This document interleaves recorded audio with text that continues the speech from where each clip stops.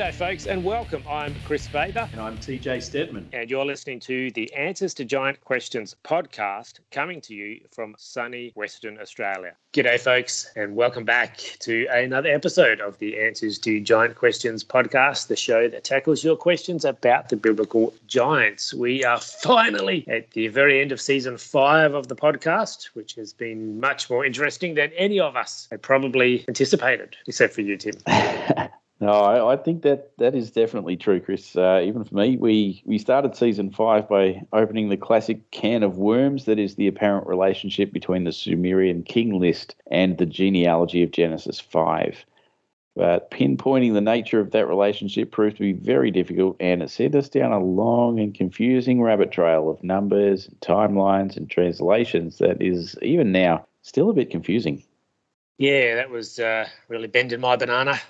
By the time we got to our second episode, we were prepared to consider that the biblical use of numbers might not be the same as the use of numbers that we employ today. It became apparent that certain numbers are simply used because of their ability to carry meaning. But that didn't get us much closer to working out what was going on with the apparent correlation with the Sumerian king list.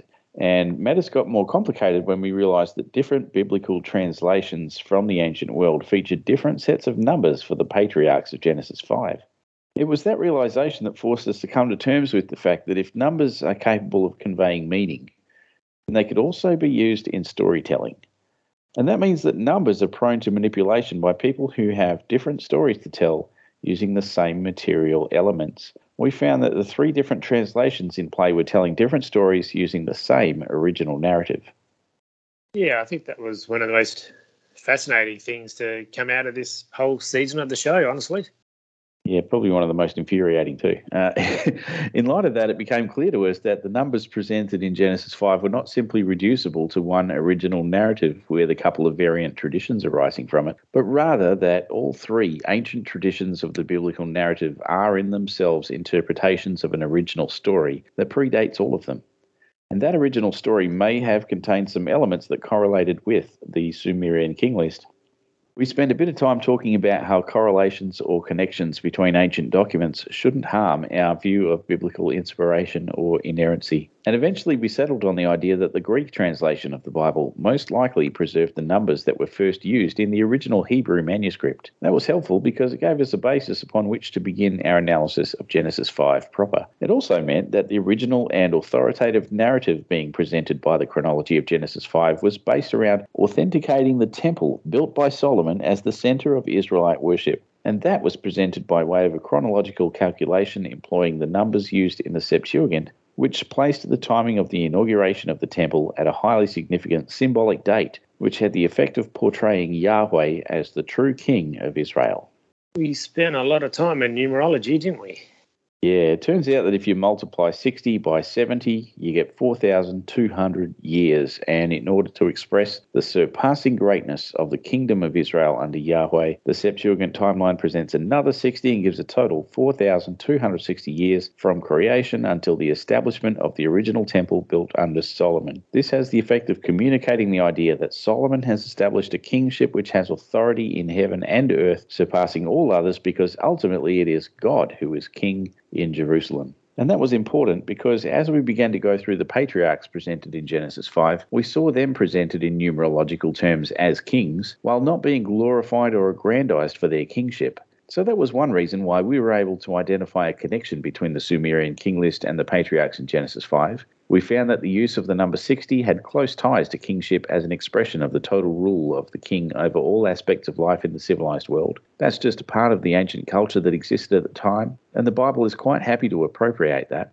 And that's why we found multiples of 60 in all the patriarchs. The scriptures avoided the use of explicit terminology for kingship, but the meaning was carried over. And that tells us that the biblical author did not consider kingship to be the main thrust of the story. It may have been part of the material facts of the story, but it wasn't the focus of the narrative. Nevertheless, in all 10 generations preserved in Genesis 5, the kingship motif is found in each one, beginning with the first man, the biblical Adam. Adam's kind of special in this text because for the first time in the biblical narrative, he's spoken of as an individual rather than as the archetype of all humanity. And his presence in this genealogy makes a particular statement against Babylon because he appears one generation prior to any contemporaries in the Sumerian king list. Where Genesis 5 features 10 generations, the king list has only 8 before the flood. Noah is the other person who does not have a corollary in the Sumerian king list. And I mentioned that Adam is spoken of as an individual, but the text is very intentional about reminding us of the way that Adam represents all of us, having been created to be a representative of God. And the author has good reason for doing that. As I've said many times, the purpose of genealogy is to make a connection through narrative from the first person to the last. So what this text is doing is setting up Noah as God's new representative. And that's exactly what we found by the time we got to the end of the season. But let's not get ahead of ourselves. Adam's story is one of immense privilege, great responsibility, and terrible sadness. One of the major takeaways from his story comes from what the text doesn't say. How his life of an imagined 930 years, while incredibly long and prosperous, fell devastatingly short of a perfect 1,000 years by 70, the number of the divine council, from which he had been unceremoniously removed because of his transgression. I don't think it surprised a lot of people, but it might have been difficult for some to accept that the really long lifespans of these people were just a means of storytelling and not supposed to be understood as literal long ages. Yeah, hopefully by the time we'd gone through a few of these names, it started to make sense for people. You know, it's funny how people don't believe the Sumerian king list, this guy lived for 28,800 years, but they're quite happy to swallow something like 969 years.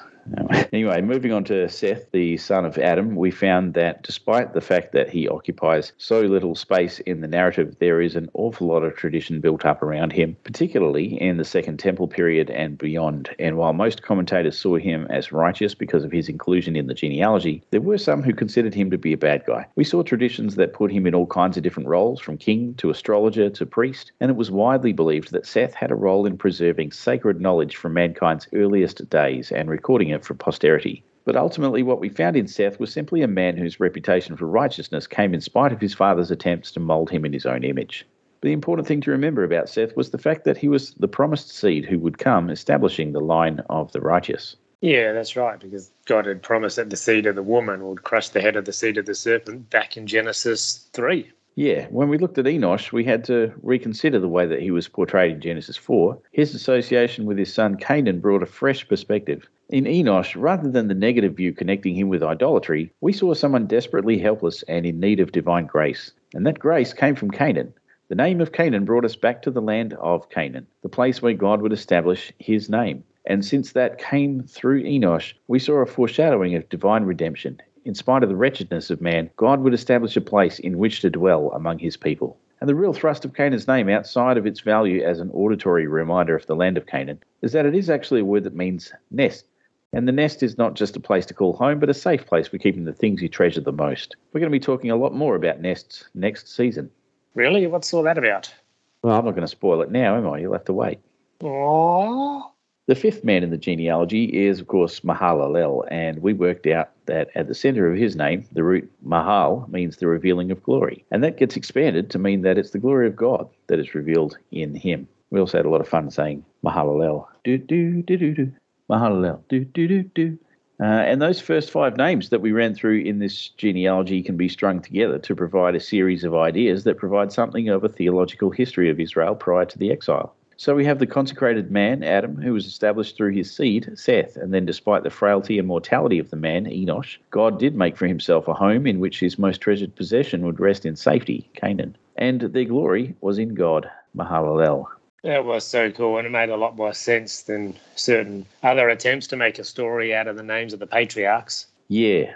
But that was the point at which things started to turn bad. All 3 major translations of the original Hebrew Bible had been pretty consistent up to this point, tracking along the same narrative, but with the introduction of Jared into the story, these interpretive traditions began to turn their separate ways. For the Samaritans who were familiar with the traditions arising in the wake of the writing of 1st Enoch, and in particular the Book of Jubilees, which formed the basis of their chronology, Jared represented a departure from righteousness that would eventually culminate in the wickedness of idolatrous Israel being brought into exile. So it was fitting that, in keeping with their chronological tradition that maintained a date for the Great Flood in the year 1307 after the birth of Adam, that Jared should meet his death that same year in the waters of the flood. Of course, to be consistent, that meant that Methuselah and Lamech would also perish in the deluge. Sucks to be those guys. Yeah, and the reason they did it is because the Samaritans wanted to make the point that rebuilding the temple in Jerusalem was a very bad thing. Remember that the Samaritans worshipped God on Mount Gerizim, not in Jerusalem. If you take the date at which the second temple in Jerusalem was inaugurated, and you subtract the difference in the total timelines presented in Genesis 5, according to the Samaritan Pentateuch, you end up with a date that coincides with the beginning of the Judean-Babylonian War in the year 601 BC. What that means is that for the Samaritans, the temple represents the downfall of Judea. So the Samaritans are painting the Judeans as the three bad guys in the genealogy who all get wiped out in the Great Flood, and the flood itself as the judgment of God against the reinstitution of the temple. That was mind-blowing, and I think it's fair to say that most of our audience didn't see that one coming. Yeah, and that's the thing we're going to revisit in some considerable detail as we get into future episodes of the podcast, but I'm going to try not to spoil that for you. Anyway, getting back to Jared, there are reasons why he wasn't necessarily considered to be a good guy in some traditions. The root behind the name Jared, as I mentioned before, is Yarad, which means to descend. It's actually the same root that we find in the name of the river Jordan. And the Jordan has that name because it descends from a mountain. That would be Mount Hermon. That place has got some creepy vibes, man. A person acquainted with the river Jordan would hear the name Yared, Jordan is actually pronounced more like Yardain, and think all those cosmological thoughts that we've been talking about in the early episodes of this podcast. Stuff like water as representative of the spiritual abode, water from the deep, cosmic mountains, all that sort of stuff. Jared isn't just the name, it's a picture of cosmic evil coming down from a place where the heavens converge with the underworld. And the picture created by the number of his age at the birth of Enoch is ominous. The number 162 is symbolic of divided rulership over all of humanity. There's a power struggle in play, and it's the humans against the sons of God. And we saw how authors in the Second Temple period were all over that. And you can't talk about Second Temple period literature without mentioning Enoch. What was initially supposed to be a quick survey of Enoch in Genesis and some of the literature that developed from that tradition turned into an epic 5-episode miniseries on Enoch in biblical history and beyond. Yeah, that was totally epic, and it was all really interesting as well. Yeah, the first of those 5 episodes focused on the story in Genesis 5. So we spent some time talking about Enoch, the man who walked with God. And we talked about how it came about that the Greek translation gave us the idea of pleasing God rather than walking with God. And we discussed how that really only makes sense if both of those terms refer to loyalty and faithfulness toward God when we consider the biblical usage of the terminology in the text. Although we did have the apparent ambiguity of the term Elohim in use in the text, which of course was picked up by Second Temple period authors. Then we talked about the way that Enoch was taken to be with God and how that represented part of a classic ascent narrative. But of course the details of that narrative were not fleshed out until later. We delved into the book of 1st Enoch and whipped through a lightning-fast summary of all 5 of its constituent parts. Of particular interest, naturally, was the Book of the Watchers. That's the one with all the fun stuff about the giants and the fall of the rebellious angels and all that kind of stuff. Yeah, it's pretty interesting to learn about the fascination of the author with issues around the calendar and that kind of thing. These days, most of us wouldn't consider anything like that to be really important. That's true. To be honest, most people, when they read 1st Enoch, are actually interpreting it through the lens of 1950s science fiction. They're thinking about stargates and portals and usually a flat Earth too. But you can't look at 1st Enoch seriously without having to come to terms with some of its problematic passages. And of all the issues presented by 1st Enoch, there are probably none greater than the apparent problem of Enoch being referred to as the Son of Man in an explicitly messianic context. So we dedicated an entire episode of the podcast to talking about that and trying to get an understanding of how that was supposed to be understood by its original audience. And that led to the conclusion that Enoch was being presented as a type of the Messiah who would come in the future. That was so cool how that worked out, and it really does take a shift into the ancient cultural mindset to appreciate it. Yeah, that led into a discussion on the use of the book of 1st Enoch in the New Testament, and that may have been one of our best episodes, and for me, probably the highlight of this season of the podcast. I think there was a major eye-opener for a lot of listeners and just a really worthwhile episode. We got some good feedback on that one. After that, we continued to look at traditions arising from the mythos around the character of Enoch in the 2nd and 3rd books of Enoch. And we talked about ways to understand what was going on in those texts. We saw that there were reasons to either pick them up as something informative to help get a little cultural context, or to see where outside pressures were leading to theological compromise and some pretty shaky ground in doctrinal terms. Yeah, there was some weird stuff in there, man. Eventually, we'd had enough talking about Enoch and decided to move on, so we went back to Genesis 5 and explored Methuselah.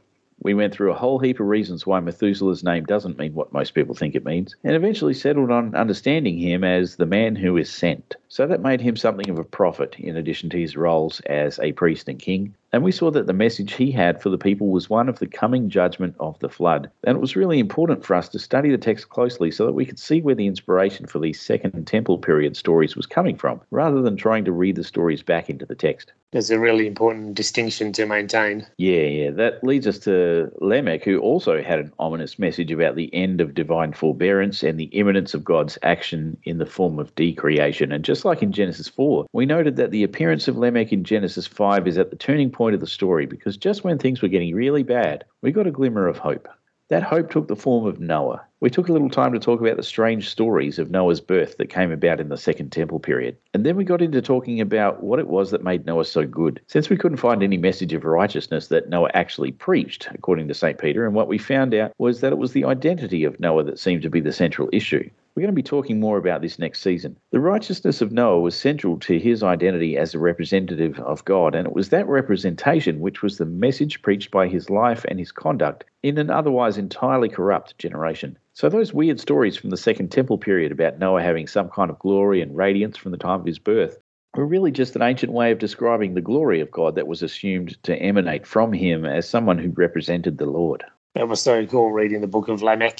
Yeah, it was. And it was that function of representation that made Noah the final link in the chain of the genealogy of Genesis 5. We begin with Adam, who was made to be the image of God, and we concluded with Noah, who evidently performed that function and in so doing was able to preserve mankind through the great flood. So did we end up actually getting anywhere with regard to this Sumerian king list? How are we supposed to understand the relationship between that and Genesis 5? Basically, what we have is a situation where some early original document, which we haven't yet discovered, has laid down a template for much of the basis of ancient Near Eastern civilization as a historical grounding. That has provided us with a chronology that has been used in different ways by different cultures for their own narrative purposes. And we need to remember that it doesn't give us a date for the creation of the age of the earth. We don't find any correspondence between named people on those lists, nor do we see any correlation in terms of individual lifespans or length of reign as king. The only remnant that survives is the total duration of kingship over the span of the pre-flood civilization, and even that has been interpreted differently in different cultures because, again, the numbers are symbolic. The earliest part of the pre-flood record appears to be the best preserved, and that is the part employed by the biblical authors to demonstrate the goodness of God toward the people of Israel in establishing their homeland as the place in which he would set his name. The latter part of that history, as we've already spoken about at great length, has been adapted by different cultures in order to suit their own narratives. The biblical history subverts the Mesopotamian narrative by preceding the earliest kings and including the flood hero as part of that genealogy, and crucially, regardless of which biblical tradition you follow, they all manifest an apocalyptic worldview that points toward the coming of Messiah, the judgment of the wicked, the reward of the righteous, and hope for the age to come. And that's awesome, isn't it? It sure is. So, yeah, that's a bit of a rundown of what we covered this season in the podcast. And, of course, we went into a lot more detail and chased many wonderful rabbit trails in the process. I also had the pleasure of breaking things up a little bit with an interview with Kerry Griffel. Yeah, that was a nice change. We hadn't had a guest on the show for a long time, and she brought some interesting perspective. And we had, of course, many great and varied answers to giant questions. We certainly did. We talked about the giants of Lovelock Cave. We had a perennial favourite about the whole sons of God and daughters of men thing, actually how that worked on a physical level. Then we talked about spiritual warfare and what that actually looks like in the heavenly realms in terms of a legal battle in a courtroom setting. We talked about the baptism of the Holy Spirit, what that actually means, what it is, how it works. Yeah, naturally we got a whole bunch of questions about giants and what they were like. It's pretty easy to tell when someone who writes in with a question hasn't really read my book yet. We talked about giant footprints and their connection to ancient places of worship, which accidentally turned into a discussion about why people draw penises on toilet walls for some reason. And getting back to perennial favourites, we had the age-old question of what was the deal with the fallen sons of God being placed in authority over the nations. Yeah, and then we got a question about how I do my Bible study and what advice I had for getting the most out of your Bible. We also did some myth busting good show from back in the day, about some weird ideas that people had about the origins of the Superman, my favourite comic and character. Yeah, we got questions about fallen angels and what happened to them. We got into an interesting discussion about the phrase the living God as it is found in Scripture. We also talked about the number of the beast from Revelation 13 and what that may or may not be. One of the most interesting questions we got was about the priesthood of Melchizedek and the significance of the bread and wine that he presented to Abraham and how that connected to Jesus.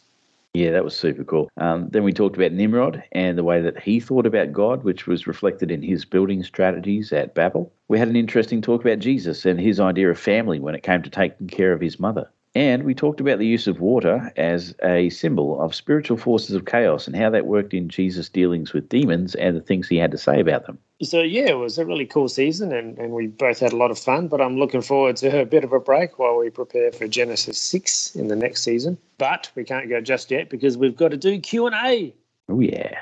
I want to hear your giant questions. If you have a question about stuff you've heard on the show or somewhere else, something you found in your Bible, or just some general feedback you'd like to tell us and the world at large, here's how you do it. Head to the website giantanswers.com.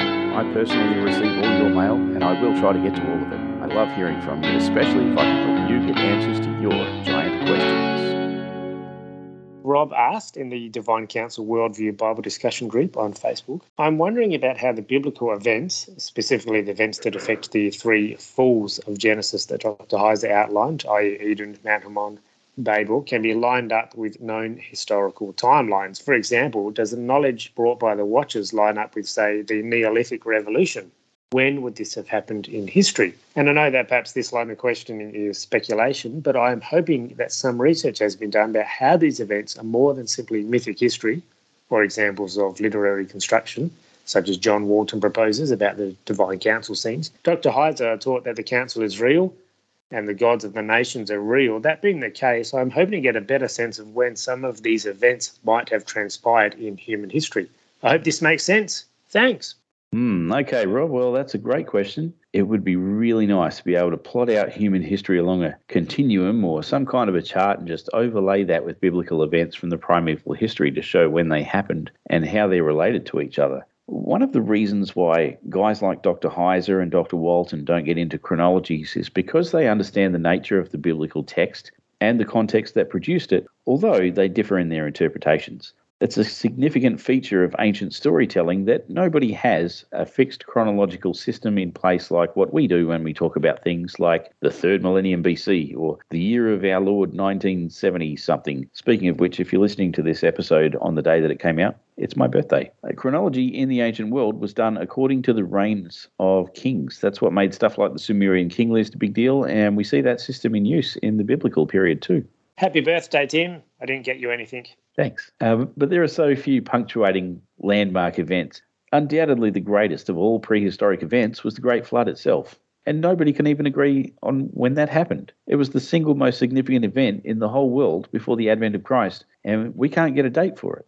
The problem is that the ancient world had a storytelling culture, and not the kind of culture that was interested in objectivity or observable and proven facts. People quite often told stories in their own particular ways for their own particular reasons, and nobody turned around and tried to correct them and say that it didn't happen the way you're telling it. So you have a few significant events in a time that predates written literature, handed down over generations by people who in most cases lacked any means of creating a material record of those events. We really need to come to terms with the fact that we are at the mercy of the storytellers. I mean, you've got to realise that they didn't even know when these events happened either. They're just retelling the stories.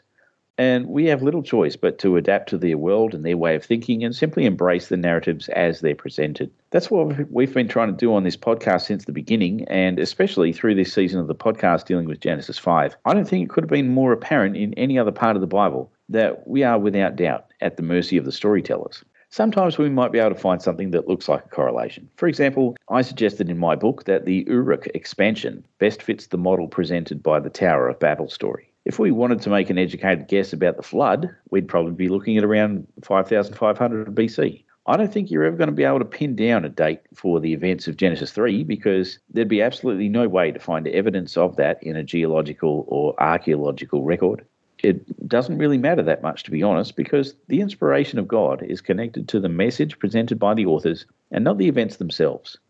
In fact, not even the words on the page are inspired. It's the teaching that those words present. This is an act of communication from the heart of God to the heart of man. That's where divine inspiration is taking place. I should point out as well that the very earliest versions of the Sumerian king list didn't have any mention of the flood. That only came about in later versions of that narrative. So the flood itself was inserted into these ancient Mesopotamian stories in much the same way that it has been inserted into the biblical genealogy presented in Genesis 5 through 11. So even that has been done for narrative purposes rather than chronological record keeping. The fact is, we are reading stories inspired by true events and not actual records of those events from in-person eyewitness reporters. And that's a situation that isn't going to change. So the best I can do by way of answering this question is to suggest that it would be best to try and make yourself comfortable with the situation that we find ourselves in and not necessarily having all the answers. I realise the irony of me saying that on this podcast, but that's what it is. I have to come to terms with not knowing all the answers too. As far as the Divine Council worldview is concerned, on the one hand, you have Walton arguing that it was simply a case of divine accommodation, where none of this stuff is real, but people believed it, and God wasn't about to change their whole worldview when they could still communicate biblical truth regardless. And you just have to understand that what they believed isn't the same thing as what the Bible affirms. Then you have Heiser arguing that divine accommodation only goes so far, but the best paradigm for interpreting the biblical narrative is to take that worldview of the biblical authors at face value. And that means that sometimes the affirmations of the text actually are that this supernatural stuff is real. And even Heiser will admit that you can only take that so far, and then things start to get a bit crazy. Early in the biblical narrative, there are no gods mentioned except for Yahweh, and then as you go on, you start to get introduced to these other divine beings, some of whom appear to be in control of the nations. And as you go further along through Jewish history, the idea of divine beings controlling every aspect of the world, whether visible or invisible, becomes incredibly complex, and you've got angels in charge of hail, and angels in charge of snow, and angels in charge of thunder, and angels in charge of this and that. There has to be some point at which we cross from a plausible reality into fanciful storytelling. But again, we just don't know, because we're talking about a realm that we cannot observe. Maybe it only rains when God tells the angels to make it rain. Maybe that's just a creative way of explaining rain. As long as we're in our mortal bodies, we're not going to be able to draw those distinctions. So the dichotomy between those two scholars in particular is that there's a question around what actually constitutes an affirmation of the text and what is merely accommodation to a pre-scientific human audience. For the record, I'm inclined to agree with Dr. Heiser on this. I think that ancient people were highly sophisticated and intelligent communicators, capable of nuanced comprehension of abstracts in spite of the lack of scientific knowledge, whereas someone like Walton would have you believe that ancient people really did think that the sky had a solid dome above it. But I'm also open to consider that pre-scientific people are going to have some interesting ways to talk about stuff that they can't explain. And it isn't necessarily going to boil down to the demon on the doorknob or the angel at the traffic lights. And I think that's a healthy perspective to maintain when we talk about mythic history as well. I remember Dr. Heiser talking about the story about how he got his job working for Logos, and he said that he could tell that story in a factual way or he could tell it in a providential way. And it's the providential story that would be described as mythic history. That's the work of God in his life that resulted in him ending up where he was at that time in his life. But whether he told that story matter-of-factly or he told it with an eye toward divine providence, he was still telling the same story, and it was true regardless. So two different stories can communicate truths in different ways. I think it's also true that the biblical authors use real historical events to tell entirely different stories, using the material elements of the story as the building blocks for constructing their own narrative. And we've had examples of that in the podcast so far. We were doing that all the way through Genesis 4 and again all the way through Genesis 5, and we're going to see it again as we get into the flood story. But I did say I wasn't going to spoil that, so I'll shut up now. Anyway, I hope that's given you some food for thought, Rob. I know it would have been nice to be able to put places and dates against these events, but I think it's even better to dive deep into the world of biblical literature and let the authors carry you along in the stories that were inspired by the Holy Spirit. I think that's far more valuable and ultimately rewarding. Good answer as always, Tim, and it would be nice to continue talking about these wonderful things, but just like this season, our episode has come to a close. It's time to say farewell to Genesis 5, and that means that you and I are going to take a little time off. Yeah, that's right, Kris. According to our usual custom, we're going to take a month off while we prepare for Genesis 6. So there'll be no new episodes for the next few weeks or so, but don't despair. When we come back, we'll have heaps of fresh new material that will definitely be worth the wait. And in the meantime, you have all the time in the world to go back and catch up on previous episodes that you might have missed, or perhaps get yourself a copy of the book, Answers to Giant Questions. Make sure you are subscribed to the show so you don't miss us when we come back to talk about the Nephilim, the state of the pre-flood world, and the way Noah saved human civilization from the brink of extinction. It's going to be awesome. Don't go anywhere. That's right, folks. Don't forget you can still send in your giant questions in advance to be answered on the show next season. Just go to the website, giantanswers.com, and you can leave your question anonymously if you want to. This would be the perfect time to get questions in about the sons of God, the Nephilim, Noah's Ark, but you can ask anything you want, almost. Anyway, that's it from us. We'll catch you next time on the Answers to Giant Questions podcast. See you then. It's time to wrap up today's episode, but if you want more, don't forget to get yourself a copy of Answers to Giant Questions. We're asking readers to please leave a review of the book on Amazon or Goodreads to help it become more visible in search results. Even if you just give it stars, that'll help, but a full review is certainly really appreciated. Please also leave a review of this podcast wherever you found us so that new listeners can find us here on the show. This podcast comes out every week, but you want to make sure you never miss an episode. So if you haven't already subscribed, do that now and you'll get notified when each new episode drops. We'll catch you next time on the Answers to Giant Questions podcast. Thank you for listening to the Answers to Giant Questions podcast, a production of the Raven Creek Social Club. If you like what you heard today, please take a moment to rate or review the show. Music supplied under copyright by Great Forsaken, greatforsaken.com. You can get the book Answers to Giant Questions by TJ Stedman on Amazon in paperback and Kindle format. Check out the other podcasts at ravencreeksc.com and go to giantanswers.com for more answers to giant questions. Read the blog and catch us on the socials. Don't forget to subscribe and tell your friends about the show. Send us your giant questions and stay tuned to this podcast to get answers. We'll see you next time. Until then, stay safe and God bless. Yeah, that was short and sweet. Like a midget covered in chocolate. Yes, that's exactly what I was thinking of. Chocolate midgets. I will send you an obligatory birthday greeting. Probably in those exact words. I will receive it with joy and with appropriate measures of feigned surprise. Obligatory joy. I've started reading a book by Irving Finkel, who works at the British Museum and is involved with handling those ancient Mesopotamian clay tablets with the cuneiform inscriptions and stuff. Wow, that's a cool job. And he's written this book called The Ark Before Noah. Oh, okay. Because he made the discovery of a clay tablet that actually describes the construction of the ark. Wow. Obviously not, as the Bible describes it, because this is before the time of the Bible being written. Yeah. But, it's a unique thing because most other ancient flood stories, they mention the ark a bit. They have sort of a vague idea of what it's about, but they don't go into much detail. So this is a big deal. I'm really keen to get stuck into reading that book. And reading anything is difficult when you've got 3 kids in the house. So I'm finding it a bit hard to make traction. But now that we've got this out of the way and finished our season unfettered by these obligations, so I'll be able to devour the book, and that will be part of my studies. I've also got a lot of research to do, some refreshing on stuff that I already wrote in my book, and generally a lot of nerdery and geekdom. I encourage and appreciate both of those things. It shouldn't harm our view of biblical inspiration or inerrancy. And eventually we settled on the idea that the Greek translation, you know what, I'm going to say that again because I hit the microphone with my hand. Just another day ticking over, I guess. But I'm conscious of drawing closer to 50. Yep, I'm drawing closer than you at the moment. Well, and always will. Yeah. Once I reach it, I'll let you know how it feels. There will be a point at which you'll be further from 50 than me. Yes, that's true. G'day, folks, and welcome back to another... I spoke over you, sorry. Oh, that's right.